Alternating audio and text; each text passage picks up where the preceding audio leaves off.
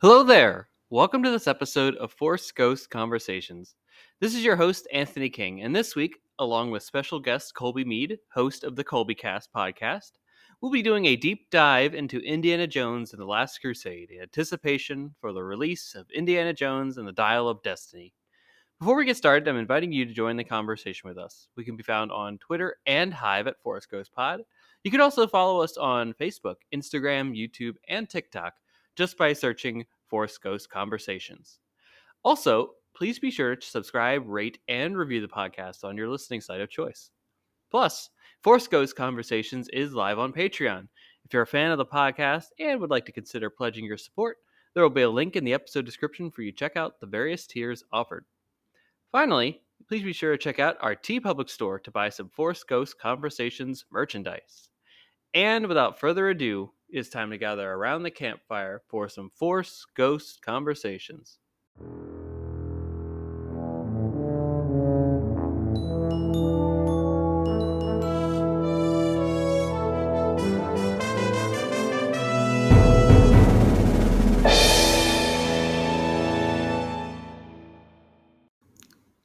All right, everybody, welcome back to Force Ghost Conversations, and I'm so thrilled to get into this amazing episode with Colby. I'm so thrilled that he was able to share his insights, his viewpoints, his opinions, and his personal experiences with the film that is Indiana Jones and the Last Crusade. Of course, we are getting ready for Indiana Jones and the Dial of Destiny, which will come out at the end of June, so we're going through all of the films in anticipation of that major release. So, of course, we are now on the third film in the Indiana Jones franchise to this point, which is The Last Crusade. Of course, we've covered Temple of Doom and Raiders of the Lost Ark in previous episodes, so if you haven't listened to those yet, be sure to check those out. And of course, this is a spoiler conversation that will be on the other side of this break, so if you haven't seen Indiana Jones and The Last Crusade, then obviously go check it out. It's on Disney Plus, as well as available on other platforms for digital and physical purchase.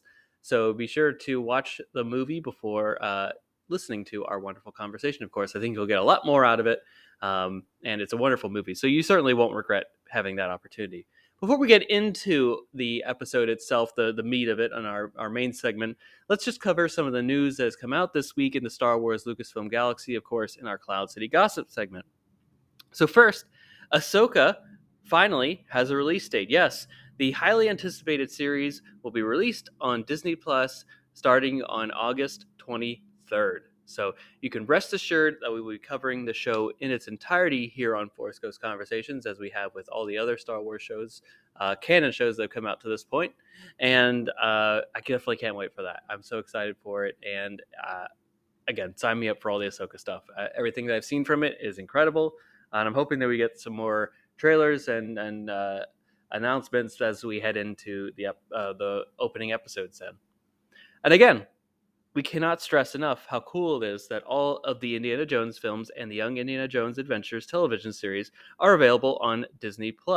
So now is a great time to rewatch the films or to watch them for the first time in anticipation of the new film, Indiana Jones and the Dial of Destiny.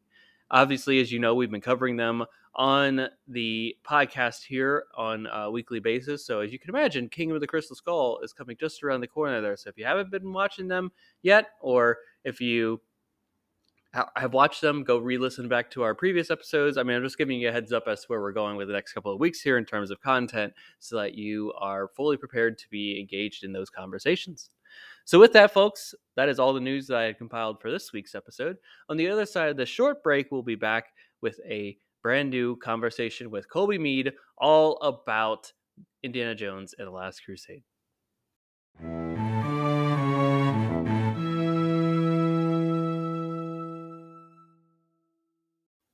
Okay, everyone, welcome back to another installment of Force Ghost Conversations, and I am so thrilled to be continuing our Indiana Jones talk here on the podcast. Of course, you have heard our Raiders of the Lost Ark conversation, our Indiana Jones and the Temple of Doom conversation, and now it is time to go to the third film in the Indiana Jones franchise, what was once a concluding film of the Indiana Jones franchise, but has now since become the middle part, if you will, of a 5-part film franchise. We, of course, are here to talk Indiana Jones and the Last Crusade. And I am so thrilled to welcome back to the show returning guest Colby Mead from the Colby Cast. Colby, how are you doing? And welcome back to Forest Ghost Conversations. Anthony, I'm so happy to be here, and thank you very much for having me back on. I'm so excited to talk about this film. The pleasure is all mine. And yeah, this is a fantastic film, and I can't wait to hear your thoughts about this movie. And that's really where I want to start at is the beginning of your Indiana Jones kind of journey. And with this particular film, what was it like when you watched this movie for the first time? Did you watch the other films in sequential order? Set the scene for us. So, I think the most interesting thing for me, anyway, is how I experienced the lead up to this film because I did watch them in sequential order. I Hmm. was 14 when this movie came out, and I used to watch a lot of movies. My parents are huge movie lovers, so it just seemed like we were at the movies every week, every Yeah. weekend, and especially summertime when the big blockbusters were coming out. Hmm. So I don't have any, great story to tell you about seeing this film, but I feel like the story for me is the lead up and becoming an Indiana Jones fan and how I did getting me to this Hmm. point. And really, the nutshell is Indiana Jones. Well, Raiders of the Lost Ark came out in 1981. I was 6 years Hmm. old. We were out doing a camping trip with a good family friend of ours, and me being the 6 year old on a camping trip, all I wanted to do was sleep outside. I didn't want to be in a tent. I didn't want to Hmm. be in a cabin. I want to be outside on this camping trip. Somehow, and I don't have vivid memories of how this happened, but we watched Raiders of the Lost Ark during this camping trip, Wow. and I got so scared Oh, I can that imagine. sleeping outside was crossed off the list real quick. I loved the movie. I was a big Yeah, fan. I you loved saw it. faces melt outside, and you're like, nope. And you know what it really did for me, Anthony, was the snakes. I wanted nothing Oh, to do with the interesting. Yeah. snakes. Yeah, I definitely adopted the indie phobia of snakes that on that trip. So yeah, that was no sleeping outside for Colby in the camping trip. I was really scared of being outside for a while. And then Temple of Doom came out. I was a big fan of that as well. And by that time, I was just into Indiana Jones, especially because of Mm, Harrison Ford and his connection to Star Wars, which, like right. you, my bread and butter, like just love the Star For Wars. sure. Yes. So then by the time the last Crusade came out, for me it was exciting. It was supposed to be the conclusion, bringing in the whole dad aspect of things. You sort of had this Hmm. idea that we're going to say goodbye to these stories, um, and well, I'm sure we'll get into it, but even the ending of the movie sort of made you feel that way, right? But I Yeah. remember watching it at home more than I did in the theaters.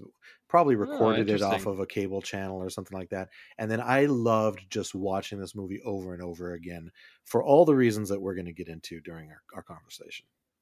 Absolutely. Yeah, this film has a lot of replay value. I think probably more so than any of the other films because it does have this feel good nature to it, right?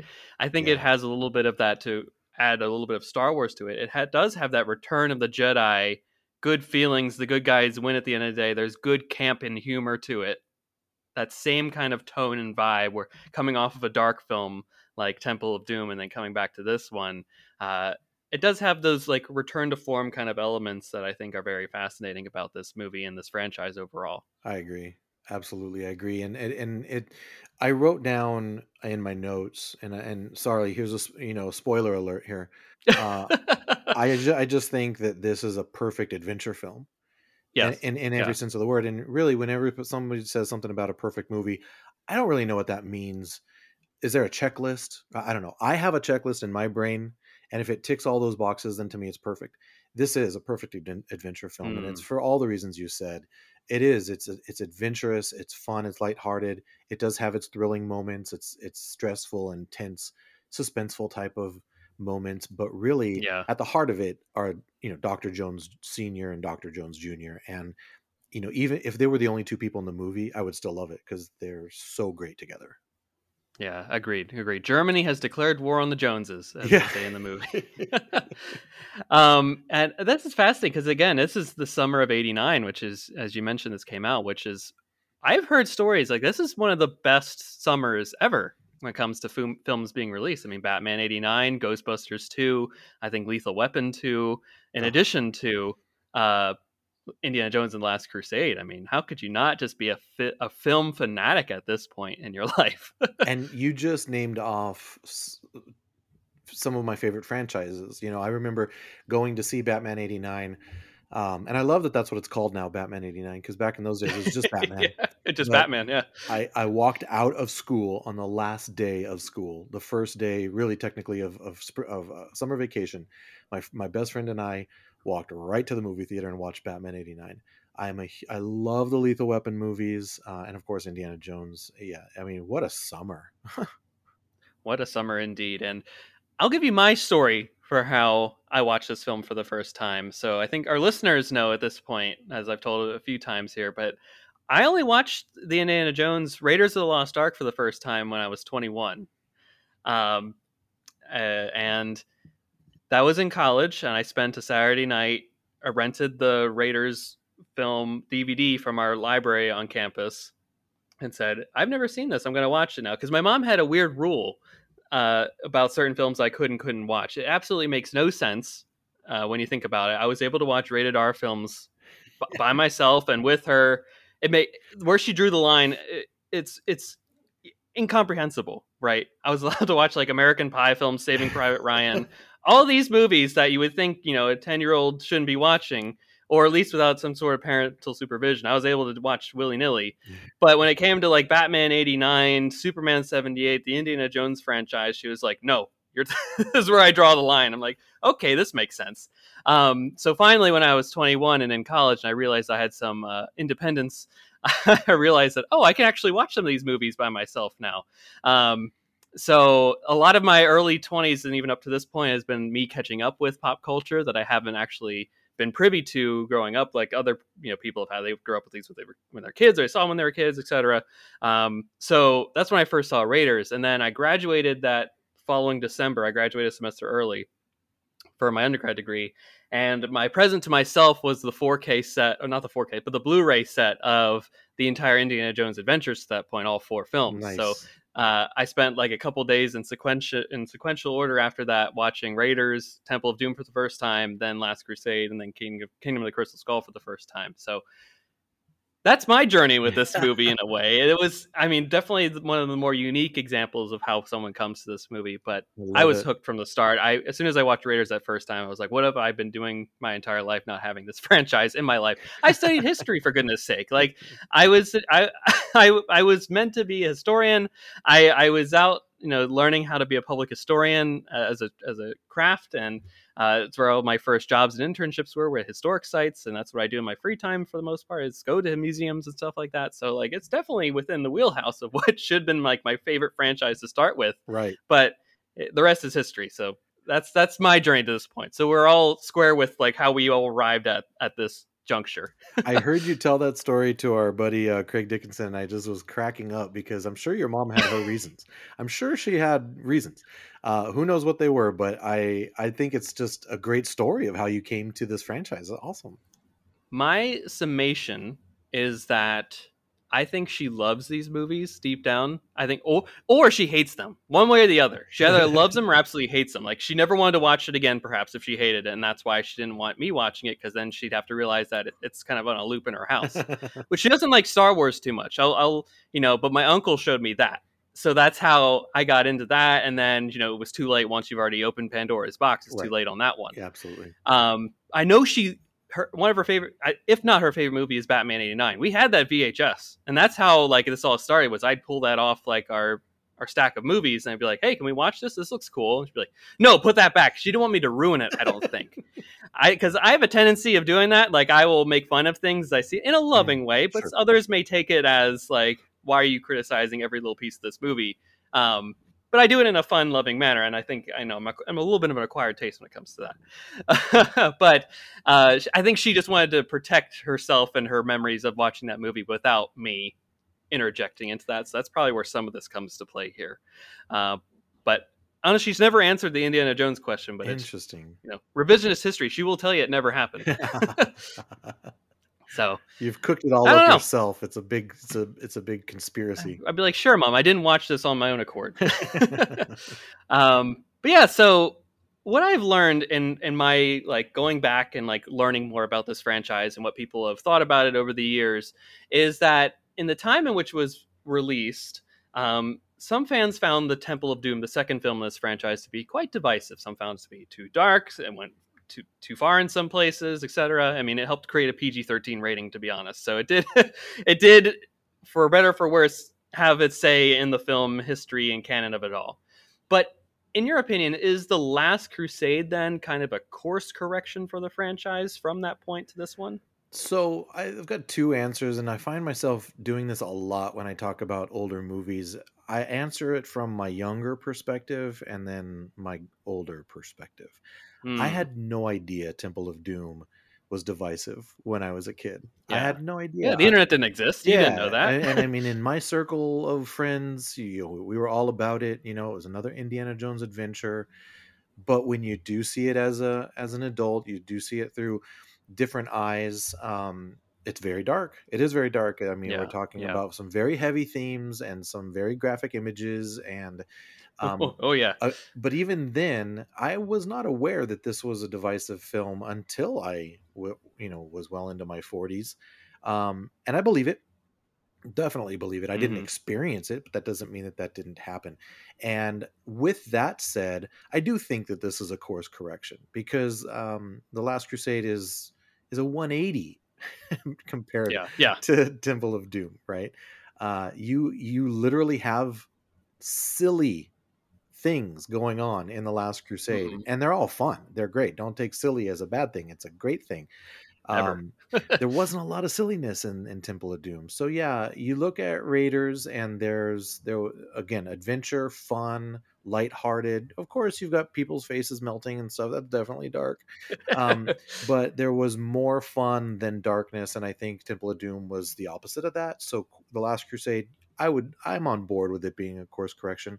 And again, sort of looking at it the way I looked at it at the time, thinking that this was going to be our last adventure with Indy. Hmm. Although I never explicitly remember them saying, "Oh, this is the last one." It's just when you watched it, you're like, "This is perfect. This is just a great ending. If we never Yeah. get another Indy movie, this is a great place to leave it." And I'm personally very glad we're getting more Indy. I'm a fan of Crystal Skull, but yeah, course correction. I'm on board with that. Yeah, definitely. Riding off in the sunset is a great way to end any film, whether it be the end of a trilogy or just the third installment of a franchise. It does work to have a nice chapter end, It if you sure will. does. Absolutely. I think it's an interesting conversation about the course correction of it. And it's interesting because sure, I think there were some critical and fan backlash just to whatever degree that it could at the time, whether it be people writing letters to Lucasfilm or whatever. um, But the interesting thing is that when you watch like the behind the scenes information, it's clear that both Lucas and Spielberg themselves didn't like Temple of Doom. Mm. They're very candid about that. They're Yeah. like, "Yeah, it's not my favorite." Yeah. So they took some time off, right? This is a film that's 5 years later Yep. from the Temple of Doom, and in order for them to come back to this franchise, I think they had to go back to a bit of the roots Yeah. to make themselves want to come back to it again, to have fun again with this franchise, knowing that it's their last kind of hurrah with this. Because Spielberg, in his mind at this point, too, from his experiences, like from what I know from the Spielberg documentary that's on HBO, it's wonderful, and just some other material that I've caught of his over the years, that he's looking to do other things in his career post 89. Like 89 and 90 are really a threshold moment in his career where he's like, I want to do more mature films, right? The Schindler's List, the Saving Private Ryan's, Yep. the Minority Reports, the stuff that he does in like that second sphere of his career, as opposed to your Raiders of the Lost Arks, your ETs, your Close Encounters of the Third Kinds, your more family friendly adventures, if you will, that he was probably most known for at the time. And he just wanted to dip his toes into different waters. And if he's coming back to this, he wants to do the things that were fun, right? Bring back characters, Sala, bring back Yeah. Brody, bring in the original James Bond himself, right? And have this fun last grand adventure. So I think it's a little bit of a course correction, but from who? I think it's more mandated from the filmmakers to be a course correction rather than Right. a push from the fan base itself, if in my opinion.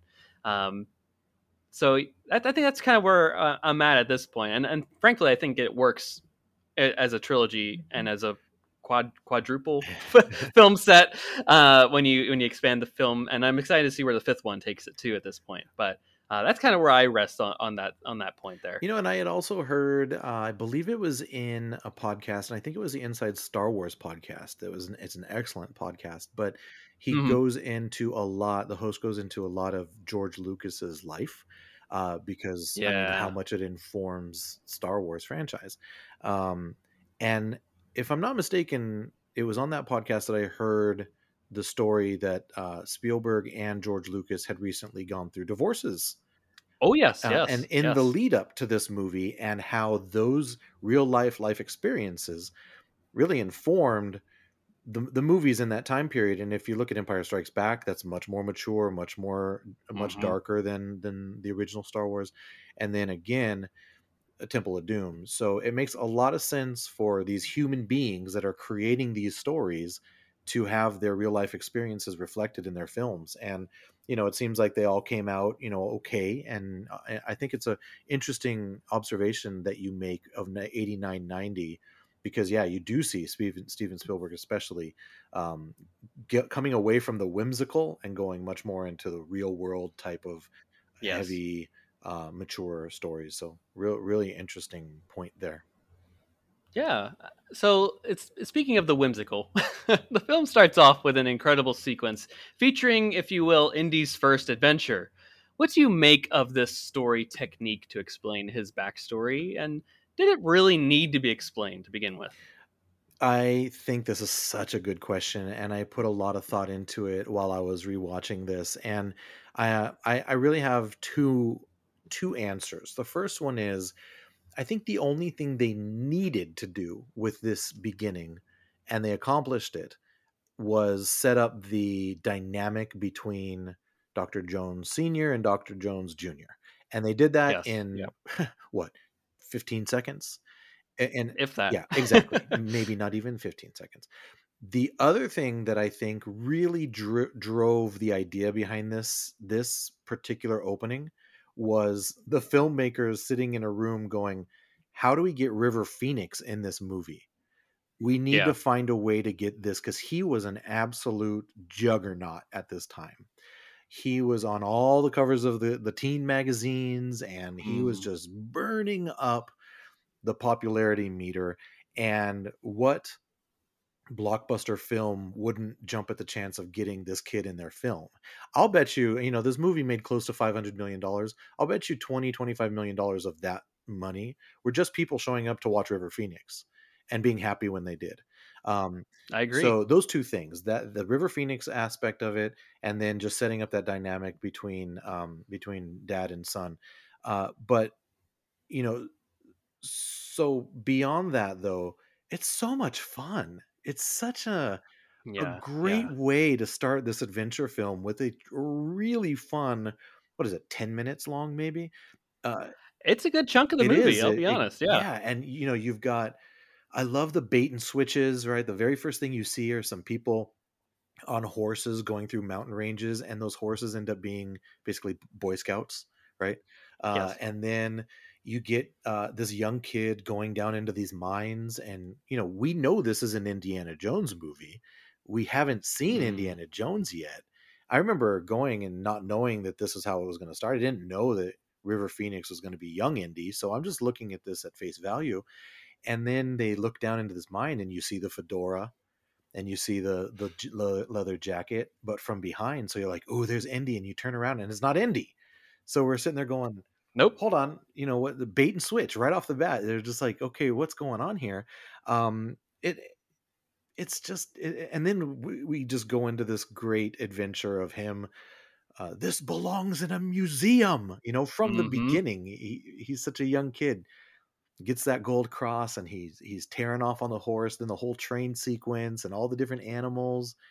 He gets away and gets back to the house, and he gets double crossed, right, by the sheriff. And you even get to see him get the scar on the chin with the whip. Mhm. Just so there's a great amount of fan service to it. and adventure and fun. So needed. I love the fact that you asked that. Was it needed? I think the only thing that was needed was that dynamic to set up between father and son. But I'm so glad that it happened because it's such a great opening sequence to a movie. Agreed. I would argue for a yes and that it is needed as well because it allows for more stories to be told. Yes, that's true. And it's a great backdoor pilot, if you will, for the Young Indiana Jones Chronicles, and now called Adventures if you watch it on Disney Plus. That again, you can watch it now on Disney Plus if you Yep. want all 22 episodes of that, which I haven't seen them before. That now I get to experience those, which it's probably the most George Lucas thing ever, if you will, right? Like a prequel that inspires more Yeah. prequels. Like I don't think that was Steven's idea when you come to think of it, but that's totally has George written on all over it there. That's his hand stamp for sure. George Lucas's DNA is to jump 5 years in ahead of time, or let's leave a big gap in the middle of something and here and there, and we can go back and fill it in if we want to. He's a genius. Yeah, I guess it just depends on your perspective of do you want to Yeah, know things? And some people are like, yeah, I don't want to know. But I guess I am of the person that I don't mind knowing things. I love history, as I've said before. I love knowing how we got to places, right? I do Those are the too. stories that I want to know about and hear about. And uh if Indy had a fun adventure in Cairo when he was 7, tell me about it, right? If he had a fun adventure in Utah in 1912, whenever that this first, I think it's Yeah. 1912, when that takes place, then absolutely tell me if that's how he got his scar, if that's how he became afraid of snakes and had this fun adventure on a train sequence too, which I believe is how Spielberg first got his love of film. Was he saw like a film from the 1950s that involved a circus train sequence, which I believe is showcased in the recent film The Fablemans. If anyone gets a chance to see that, which I highly recommend too. Um, it's really them just playing with their fun influences and George exploring this idea of what can a prequel look like and using that as a springboard for other storytelling. You really see these guys really at their coming to fruition with who they are and accepting it in many ways. These creators, Lucas and Spielberg, which I love and appreciate from this sequence. So I think it is absolutely needed and necessary. Yeah, I agree. I mean, these are masters at the top of their craft, and that and the way the Indiana Jones franchise is structured, uh, you after the end of each movie, you don't need another movie because these are individual adventures that this person goes on, there's no other films it has to set up. And I'm a huge fan of the Marvel Cinematic Universe. I think it's genius storytelling. I admire all the work it goes into, and now Star Wars from the beginning has been this massive galaxy where the storytelling potential is Hmm. infinite. But there's something quaint and wonderful about the Indiana Jones films that you don't need to do that because we're looking at a one-off adventure, and it's incredibly entertaining. And if we don't get any more of that, you're still satisfied because of what you got. Agreed. You said it perfectly there. And for this adventure, the MacGuffin is none other than the Holy Grail. What do you make of the Holy Grail as being the quote unquote MacGuffin for this particular adventure? And where does it rank, in your opinion, against the other objects of discovery? That being I guess you can include the fertility idol, the the Ark of the Covenant, the Shikara stones, and the Crystal Skull. Well, the Holy Grail is the Holy Grail, right? I mean, there's a reason that Yeah. it's in the zeitgeist as X fill in the blank is the Holy Grail of whatever it is that you're talking about. So right off the bat, the stakes are extremely high, right? Because this is the Hmm. Holy Grail. Even if you have no perception or understanding of what the actual item is, the cup of Christ, you don't really need to know. You just know that it's very important. Then as the Yeah. movie goes on, I just love how they develop it into this lifelong commitment, borderline obsession for Henry Jones Sr., and how he spent his life creating this diary, how he's able to find it, where he needs to go, and everything that has gone into that. I mean, he's literally working on it in that opening scene when young Indy Hmm. bursts in the room, right? He's working on one of the three riddle type of things, booby traps. And Yeah. this it makes sense because this is an artifact that has been around for 2000 years. I mean, Hmm. depending on your religious affiliation and the way you work your faith, this was the hand of God was holding this and drank from it. So Sure. definitely Yeah. a holy item. I think for me, where it falls in, it's going to be right there with the Ark of the Covenant because you have all those sort of same. Although the Ark of the Covenant is from the Jewish tradition, Hebrew tradition, and the Holy Grail would be a Christian tradition, they're still hand in hand. Oh They go yeah. walking together, right? So, Hmm. and especially that spiritual aspect of things.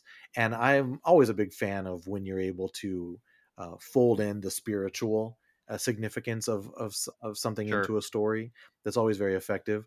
I'm a big fan of the Crystal Skull just because I do also love outer space and alien Yeah. It stuff. works. Um, and the stones that he's after in the Temple of Doom, of course, is a prequel, and it's more important to that storyline. But I'm a big fan of the Holy Grail as well as the Ark of the Covenant, just because of the large impact that it holds, and the fact that the Nazis are after both items, because we Hmm. also do know that they were the Nazis in real life. There's a historical basis for why they would be after these types of Oh yeah. articles or artifacts, I should say.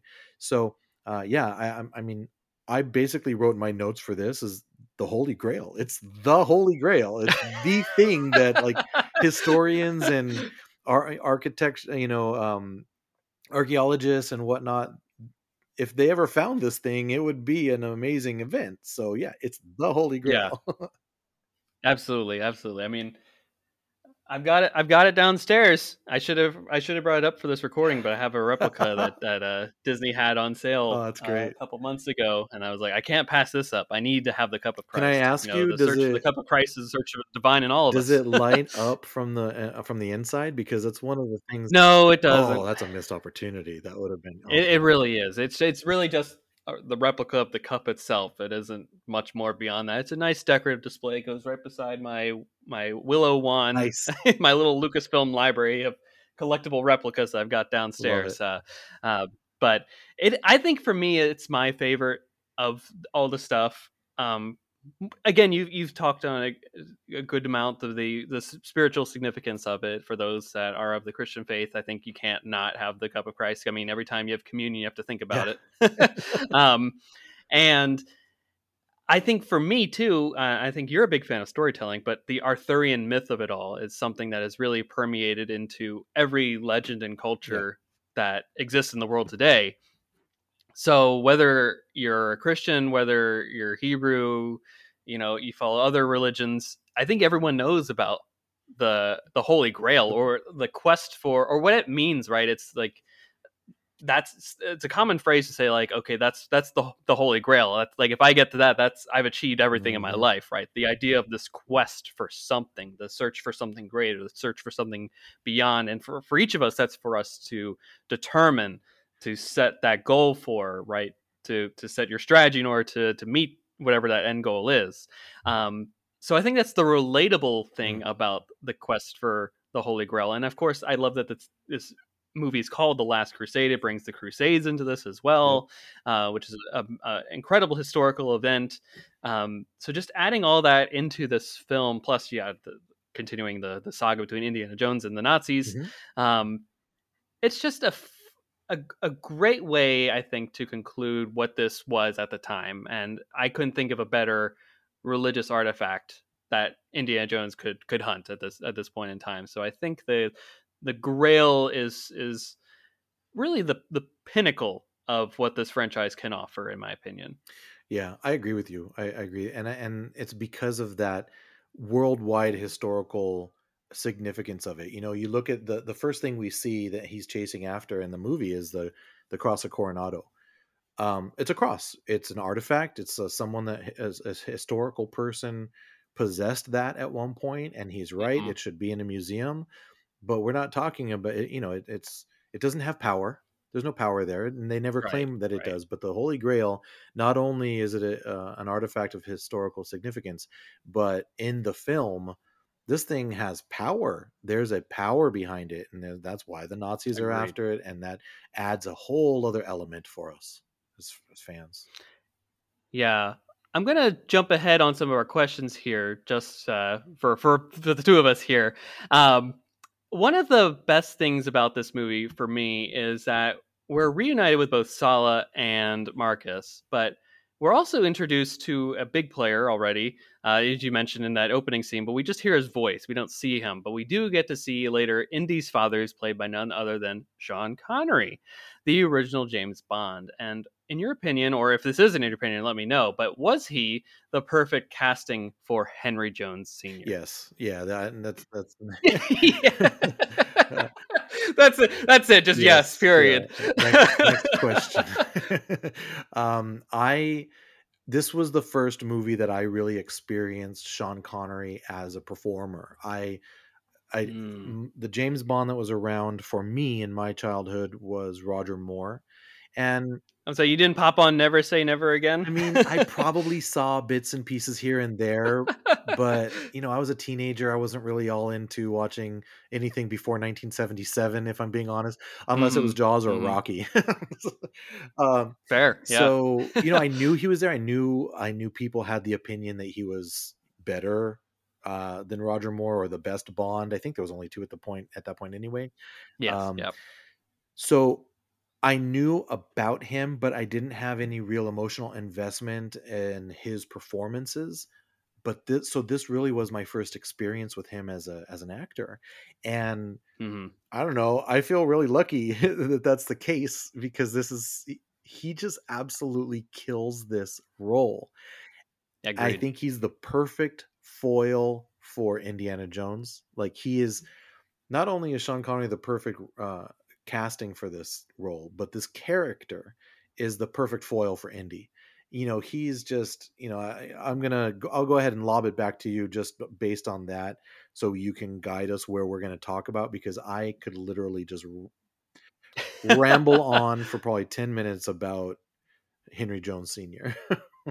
No, I think Henry Jones Sr. is brilliant too, and of course it gets at the like when they created this idea of Indiana Jones when they were celebrating Star Wars and Close Encounters on that fateful beach in Hawaii, where Spielberg is like, I want to do an Indiana, not a, I want to, I want to do a James Bond Yeah, picture, right? I've been trying to get the Broccolis to let me do that, and then George Lucas is like, I got a better idea. I got Indiana Smith, an archaeologist, and the idea of this him wanting to do this kind of different James Bond kind of approach to a film, which of course molded itself into Indiana Jones. The fact that they're kind of going full circle again yeah. is really cool to me, and I love that it's just a fun Easter egg, but also Connery doesn't phone in this performance at all. He phones in, I would argue, some of those later uh, uh, Bond roles, and we were talking like Diamonds Are Forever, some of those later ones where he's clearly checked out a little bit, in my opinion. And he's definitely giving 110%. You watch the behind the scenes stuff; he's all on board with the production of this movie, the theories behind it, the fun and action of all of it. And I think again, you said it. He's a great foil to Indiana Jones, Henry Jones Jr. He knows the buttons to push, and it's beautiful to see just a father son just recreate regrow their admiration, respect, and love for each other over the course of this movie. Because that's honestly, there really isn't a big arc in any other Indiana Jones Mm. film, if you ask me. Sure. Yeah, I'm on There's board. Yeah. a clear Yeah. arc from like you start at point A, you end at point B, and that's the relationship of father and son. Yeah. Right? They don't want to speak to each other No. at the beginning of the Yeah. movie, and they haven't spoken for like 20 Yeah. years, and then they're inseparable. It's just so It's heartwarming. It magical. is. It is magical. It's just so heartwarming to see their first couple scenes together compared to the scene on the cliff, right when Hmm. Yeah. Marcus and Oh my Sala gosh, I love it. and Dr. Jones are looking over, and Sean Connery's emotions that he expresses through his face and the reactions, where he thinks he just lost Oh, his it's so son, good. and then then of course Harrison comes into frame, and he's just looking right, and he's nodding his head like, who knows what's going through any of the guys' minds at this point? But then, the change in Sean Connery towards Harrison Ford, he immediately just wraps his arms around him. He said, "I thought I lost you, boy." And the way he delivers that, because he calls him boy through the whole movie, and it just Yeah. grates Indy, right? He just hates it, right?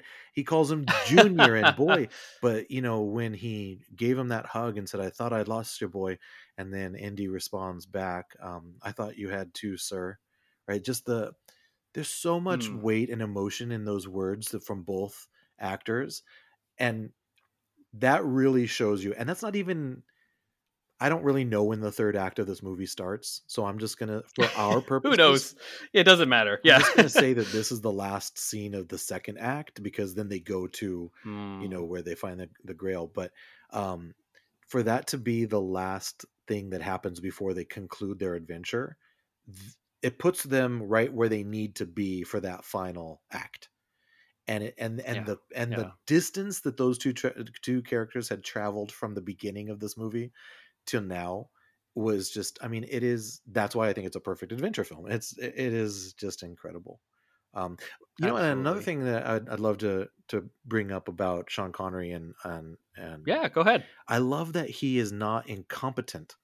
He's just out of his element, right? Hmm. he's Hmm. he's Certainly. Yeah. he is a genius. He is quick as a whip, and he is providing valuable information to further their quest. Hmm. Right now, he's not going to be able to escape on a motorcycle. He's not going to be able to punch his way out of things. That's what Indy's for. But Yeah. He's not punching his way out of that no, tank. no, but he got that flock of birds to start flying and saved him from that He airplane, sure right? did. And Yep. right, and that's another thing that I just love. And it's very subtle, because you could definitely have the temptation to write this character as a buffoon, to make him laugh. But You he's not could. a punchline. Absolutely. He's not a punchline in this. He is a very important element to this entire adventure, and he just kills it. Sean Connery just kills it. I love that you brought that up because that is so so right. He is out of his element, but he adapts Definitely. more so than Yeah. anybody, right? You're so right. He throws out a great point, right? He explains to Indy why they need to go get the diary, right? Why it's still important. He he takes out a whole plane with With an birds, umbrella. like with an umbrella. Like, oh my gosh, what quick thinking! Indy doesn't have a plan, but his dad's like, "Oh, I'll take care of this. Don't worry." I, And that's really, the lineage is there, yes. right? Indy's just has more confidence because he's done these things before, but the quick Yeah. wittedness, the thinking on your feet, the quest for knowledge, that all comes from his father Yeah. at the end of Yeah. the day, which we saw instilled in him as a Yeah. kid. Absolutely right. Well, this is a great transition to go to our last question here, Colby. And we talked a little about the father and the son relationship, and I know you're a Yeah. father, and I wanted to pick your brain about this. I think we all know and appreciate again that the true search for the Grail is the rediscovery of Indy's relationship with his father. And as a parent yourself, how does this theme and film overall, in fact, resonate with you? Has this changed over the years? Feel free to let me know what you're all thinking here. But it has definitely changed over the years. And as you're asking the question, I just, reflected back to the thing I said earlier, which was, I feel like I answer questions from the younger Colby and the current Colby. Yeah. So I like that approach. That's a good. I like that. I guess that's what happens when you get old, Anthony. um, Happens to all of us. the 14-year-old Colby that watched this late 80s, early 90s, he looked through Junior's eyes. He Yeah. understood Junior's frustrations. And now, being a father myself of two young gentlemen, because they're in their 20s, in their early 20s, I think one of the things that stands out to me most now about the movie is how uh, Dr. Jones Sr., he gets to a point where he lets Indiana Jones be Indiana Jones. Hmm. Right. And you see it in the one of the very last things that you see, when in that brilliant scene when Indy, when the Dr. Schneider is her name, I think.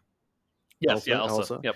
she's trying to walk away with the Grail, and the knight had told them it can't pass the seal, Can't go beyond the and seal. she Yep. does, and then the earthquake starts, and the thing cracks open. The Grail falls down. She jumps in after it, or she falls down, and Indiana's holding her, and she's like, I can reach it, I can reach it, and she ends up falling to her death, and then immediately now we have Indiana Jones in her spot being held by his father.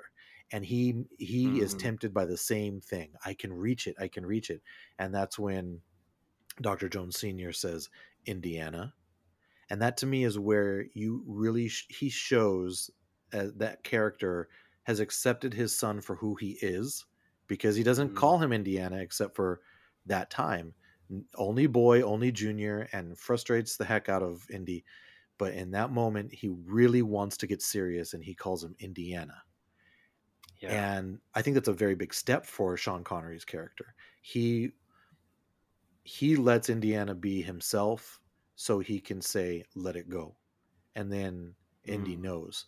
That doesn't happen unless Dr. Jones Sr. comes to that point where he's going to let Indiana be Indiana. And I think from my perspective as a dad, one of the things that you have to come to terms with is letting your kids be themselves. Be yeah. because that's what we wanted our parents to do for us, right? So Mm. you can watch them, you can look at them making their decisions, and you can say, I would do this differently, but they're going to do what they're going to do. And as a father, you have to trust that that's going to be the right thing. And if it wasn't the right thing, you have to pray that they learn from it. For sure. Oh, wow. Colby, that's incredible. Thank you so much for sharing your views and your insights about this movie, about how it's changed for you over the years, about how it's impacted you as both a son yourself and as a father now, and for sharing both young Colby and older Colby's viewpoints and how they've changed throughout the years on this particular film and the Indiana Jones franchise. Where can the fine folks find you and find your podcast online? Feel free to plug anything you'd like at this Oh, time. thank you very much, Anthony. I really do appreciate the invite back. I love talking to you. I love our conversations. You have a wonderful podcast, and I love what you're doing for the people out there that listen to it, and I hope that more and more people do so, so we can live that dream and be professional podcasters talking to our friends, right? I know. um, One day it's going to happen. my attempt at that is called the Colby Cast, as you mentioned, and I do spend a lot of time talking to my two 20-year-old sons, and we talk about all kinds of things. We love talking about Star Wars and Marvel. We just did a episode about Spider-Man Across the Spider-Verse. We've talked about John Wick. So we talk about all kinds of movies, TV shows, pop culture stuff. We do some episodes about music because we all love music. So really, it's just Absolutely. Yep. a chance for the three of us to sit down and talk. And sometimes they like to goof on me because I'm old and they're young. And I love that. I think that that's great. And we record it and put it out for everybody to listen to. So yeah, you can find us on Twitter and Instagram at the Colby Cast. So thanks again. I appreciate it, Anthony. Oh, the pleasure is all mine. Thanks again for coming on the show, Colby. And for those of you at home, thanks for listening. Of course, we'll be back next week to discuss The Kingdom of the Crystal Skull, the last film for now until June 30th in the Indiana Jones franchise. So we're gearing up for the Dial of Destiny just around the corner, folks. So we'll be back very soon in your podcast feed. So stay tuned for that. Until then, may the force be with you. Take care.